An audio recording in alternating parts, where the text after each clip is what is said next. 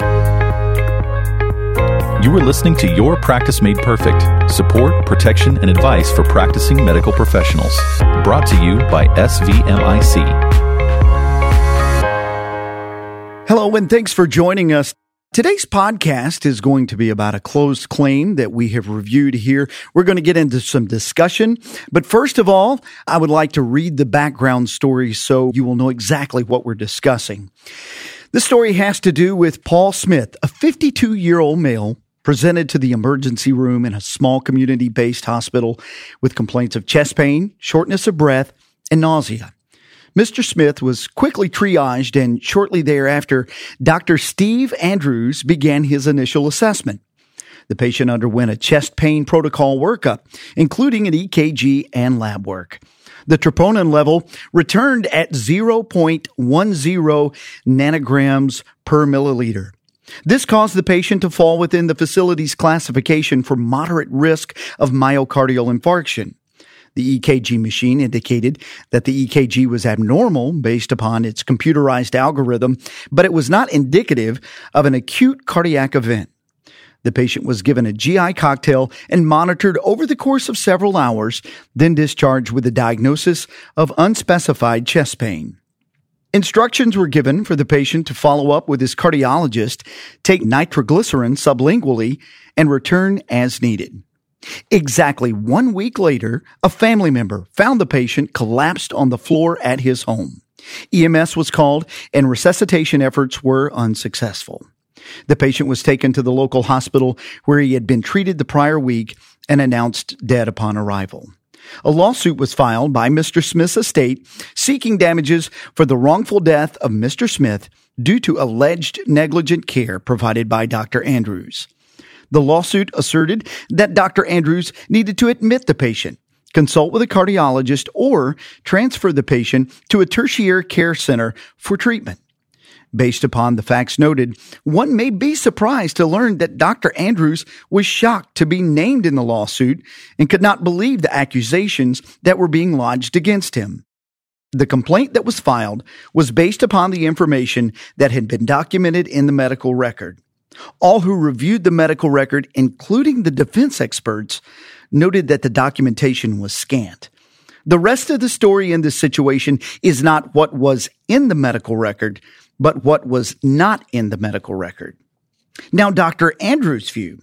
Dr. Andrews recalled the events of Mr. Smith's presentation to the ER quite well because he had learned that Mr. Smith had died and recalled that he had seen him the previous week in the ER. Dr. Andrews recounted his handling of care while it remained fresh in his mind. After doing so, he felt that he had managed the case in an appropriate fashion. Dr. Andrews walked in to see Mr. Smith, and despite his complaints of pain, he was well enough to have a friendly discussion about some mutual friends, as this was a small community.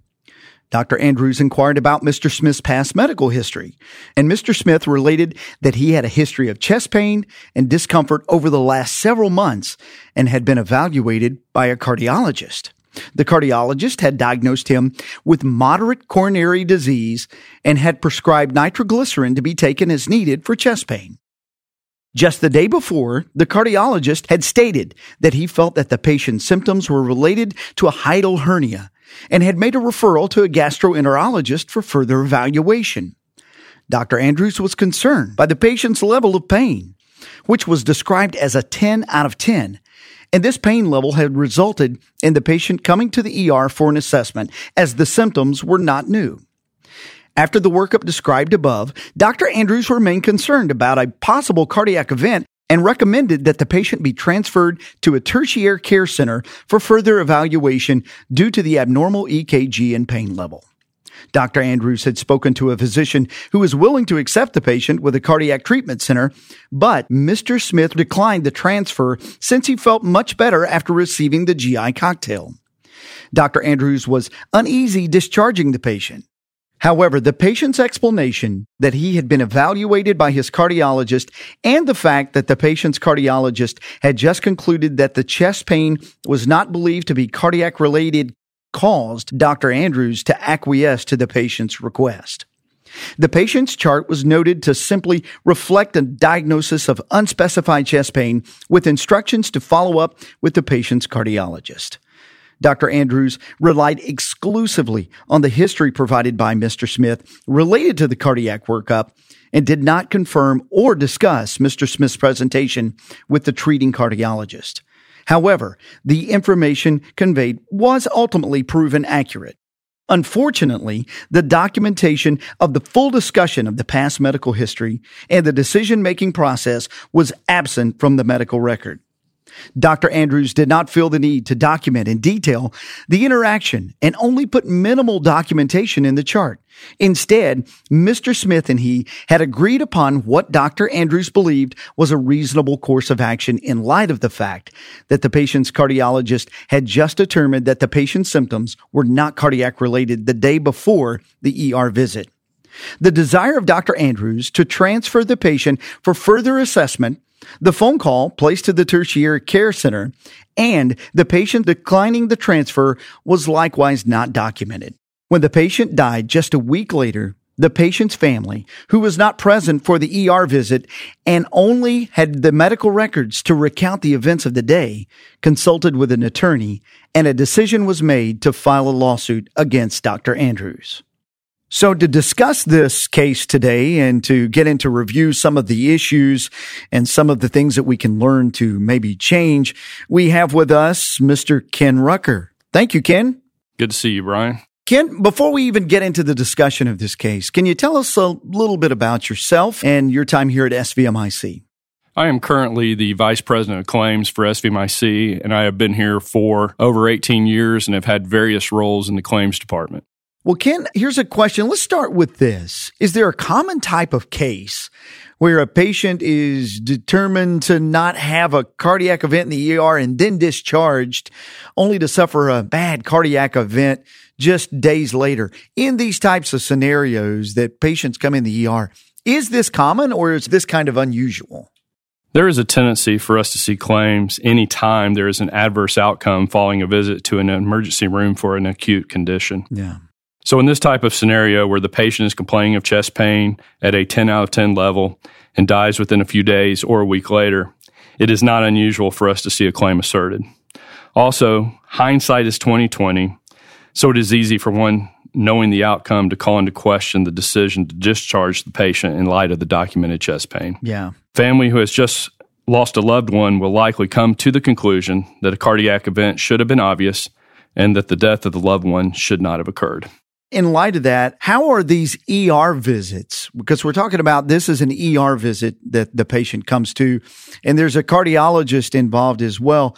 How are the ER visits really different than, say, an office visit to a cardiologist, and why is that important? Emergency rooms are generally high-volume care centers where it is often difficult to document every aspect of the patient care. In this case, the documentation was very limited and really did not tell the whole story. The fact that the patient had just been worked up by a cardiologist from a cardiac standpoint was not documented, nor was the fact that Dr. Andrews sought to obtain a cardiac consult at another facility.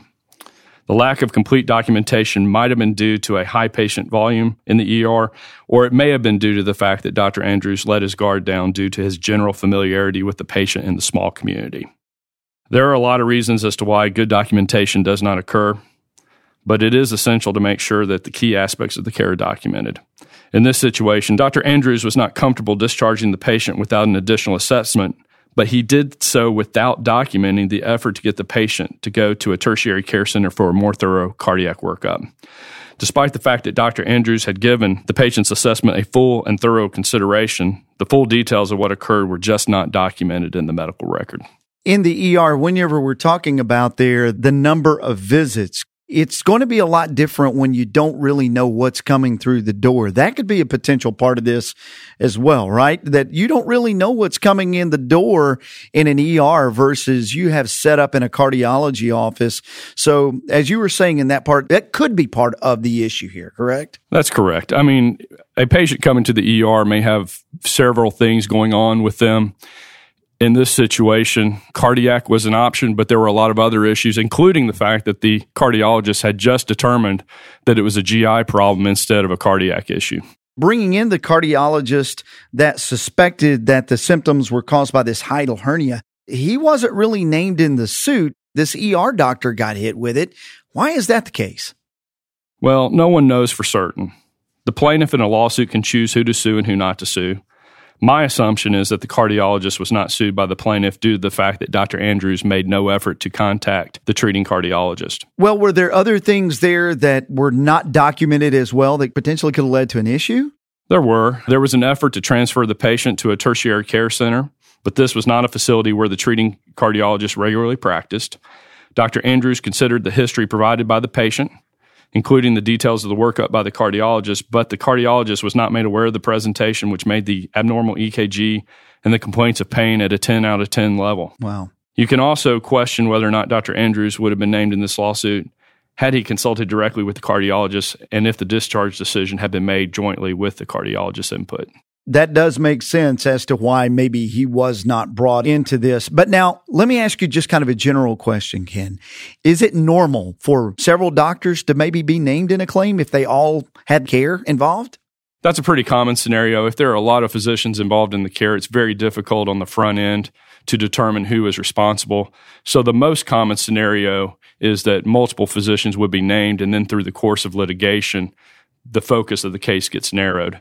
Here, though, because Dr. Andrews was handling the case independently without consulting other doctors directly and not documenting that consultation with the tertiary care center, the focus turned directly to Dr. Andrews. That does make sense. And we've talked a lot here about the medical record, and that seems to be a very important part of this case. And if the medical record here had fully been documented about the patient encounter, what do you believe, Ken, were the chances that the lawsuit might not have even been filed in the first place? As to what were the chances for it to get filed, no one really knows for certain. What we do know is that the plaintiff asserted that Dr. Andrews was negligent for not admitting the patient, not consulting with the cardiologist, and not transferring the patient to a tertiary care center for treatment. Dr. Andrews made efforts to do all these things by seeking to transfer the patient to a tertiary care center and speaking with a cardiologist who was willing to accept the patient. But this information wasn't documented in the record, and we can only speculate whether the case would have been filed if this information had been clearly documented. With Dr. Andrews here, is there something that he should have done or didn't do even beyond the documenting that really could have made a difference? Well, I think the documentation here was the key. The record contained no indication that any of these efforts were made and that the patient had essentially declined the workup. If all of Dr. Andrews' efforts had been documented and the patient's declination of the recommended treatment course had been documented as well, there was at least a good chance that the lawsuit would not have been brought. Instead, the plaintiff asserted that Dr. Andrews' after-the-fact testimony, which outlined his thought process, was contrived and self-serving, and this formed the basis of the credibility attack against Dr. Andrews. I got you. So anytime that a physician goes and manipulates something after the fact or has a change of opinion after the events have occurred that is contrary to what's in the document, that can look pretty bad to a jury, right? It can, and this was not a situation where Dr. Andrews manipulated the record. He just did not put the documentation that was necessary to tell the whole story, which allowed the plaintiff to assert that there was a manipulation of his testimony after the fact.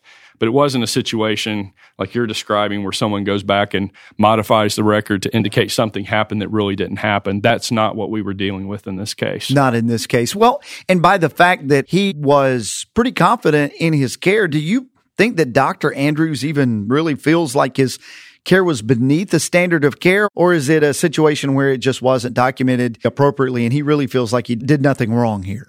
I don't think that Dr. Andrews believed that his care was below the standard of care. However, during the course of the litigation, Dr. Andrews acknowledged that the defense of his case was greatly complicated by the lack of documentation as to all the steps he took in caring for the patient. And the interesting thing here is we're talking about a medical record that was inadequate or incomplete, and somebody might be thinking, but the care was the same even if it wasn't documented. Explain to us really how could only a few additional facts or comments that were in the medical record, how could that alter the outcome of the case and make it appear differently to the jury if the outcome was the same? The medical record serves many purposes. The main function of the record is to outline the history, the physical examination, the diagnosis, and the treatment plan. In this situation, a broad overview of the patient's presentation was documented, including the ultimate diagnosis of unspecified chest pain. In the end, the ultimate conclusion reached by Dr. Andrews was documented, but the underlying details, including the efforts to further evaluate the patient, were just not documented in the record. The details, such as the fact that the patient had just undergone a workup by a cardiologist and that the cardiologist felt that the complaints of chest pain were related to a hiatal hernia, were not included. The fact that Dr. Andrews sought to transfer the patient was not documented. This opened the door for the plaintiff to assert that the testimony of Dr. Andrews was not credible. It just obviously seems to be so important. Why did he not do it? I mean, that is mind-boggling to me. So it really is that important, isn't it? It really is that important. And I think if you look at it from Dr. Andrews' standpoint, he didn't document it because he was probably busy and he didn't feel like he needed to tell the additional facts of the story. Gotcha. But you will often hear the saying that if it is not documented, then it did not happen. We know that this is an overstatement, but the scant documentation in the record gave the plaintiff an avenue for attacking the credibility of Dr. Andrews. This made defending the case more problematic than it should have been with more complete documentation. And in these situations, I can't imagine what it's like for a physician to have to go through this experience. I can only imagine the stress and the time and the exhaustion involved in it. You know, hindsight's always 20/20, right? So do you think that after the fact, did he go back and look at important details and think, maybe I shouldn't have admitted that or omitted it. Maybe I should have included it more from the record. Do you think he believed, or do you think even in general, did this hamper the ability of the attorneys to really defend this case? Dr. Andrews gained an appreciation of how the medical record can have an impact on whether litigation is brought and also how the case is defended. Dr. Andrews felt he acted appropriately in the care of Mr. Smith. However, it became apparent when the allegations were set forth in the complaint that the very things that were not documented in the medical record, yet had been done, were exactly what the plaintiff was contending that he had failed to do. It raised the spectrum of whether the litigation would have been pursued if the full story had been told. Additionally, the fact that the plaintiff's case turned to an attack on his credibility was not lost on Dr. Andrews, and what he did or did not do became less of the focus in the case. And that's got to be really difficult for a professional to feel like their credibility and their ability as a doctor is being questioned. And they really, truly feel like I did everything I could, but I didn't adequately document the record. And now I find myself having to defend this. That's got to be incredibly frustrating. Is that something you see often with the physicians that are very frustrated because they really, truly feel like I'm really being questioned now and this is going to hurt my future? Yes, if you think about the basis of the physician-patient relationship, it's usually built on trust. And in this situation, they were coming from a small community, so there was a little bit of trust in addition to what you would normally have in a patient encounter. That does make sense. And so to have his credibility be challenged on the back end created a lot of concern for Dr. Andrews, and truthfully, he didn't anticipate it. You bring up a good point about the small community too, because you're not only seeing these patients in the office, but you're going to see them at the grocery store, at the baseball field, and at church, So you're going to have these encounters over and over again, and then word's going to spread. So I can really see how that would be difficult. As we get ready to wrap this up, what are some of the main takeaways, Ken? I think just listening to our discussion here, one of the obvious is got to be documentation. That seems to be a big one. But is there any other things there that you think would be really key points that our listeners might be able to understand that they could change in the future to really alleviate them finding themselves in this situation? Well, I think the key thing to look at here is that documentation is important, and it is just as much a part of the treatment of the patient as the decisions you're making in treating and developing a treatment plan. It's impossible to document every event that occurs in the physician-patient interaction. Sure. It's important, though, however, to make sure that the key issues are outlined in the record, which were not the case here. It's also easy to let the daily workload to have an impact on the quality of documentation, but the physician needs to make certain that the whole story of the encounter is included in the record. In this situation, a few more minutes of documentation could have possibly avoided several years of stressful litigation. Ken, thank you for being with us today and helping us review this case. Good to see you, Brian. Thank you for listening to this episode of Your Practice Made Perfect with your host, Brian Fortenberry. Listen to more episodes, subscribe to the podcast, and find show notes at svmic.com/podcast. The contents of this podcast are intended for informational purposes only and do not constitute legal advice. Policyholders are urged to consult with their personal attorney for legal advice, as specific legal requirements may vary from state to state and change over time. All names in the case have been changed to protect privacy.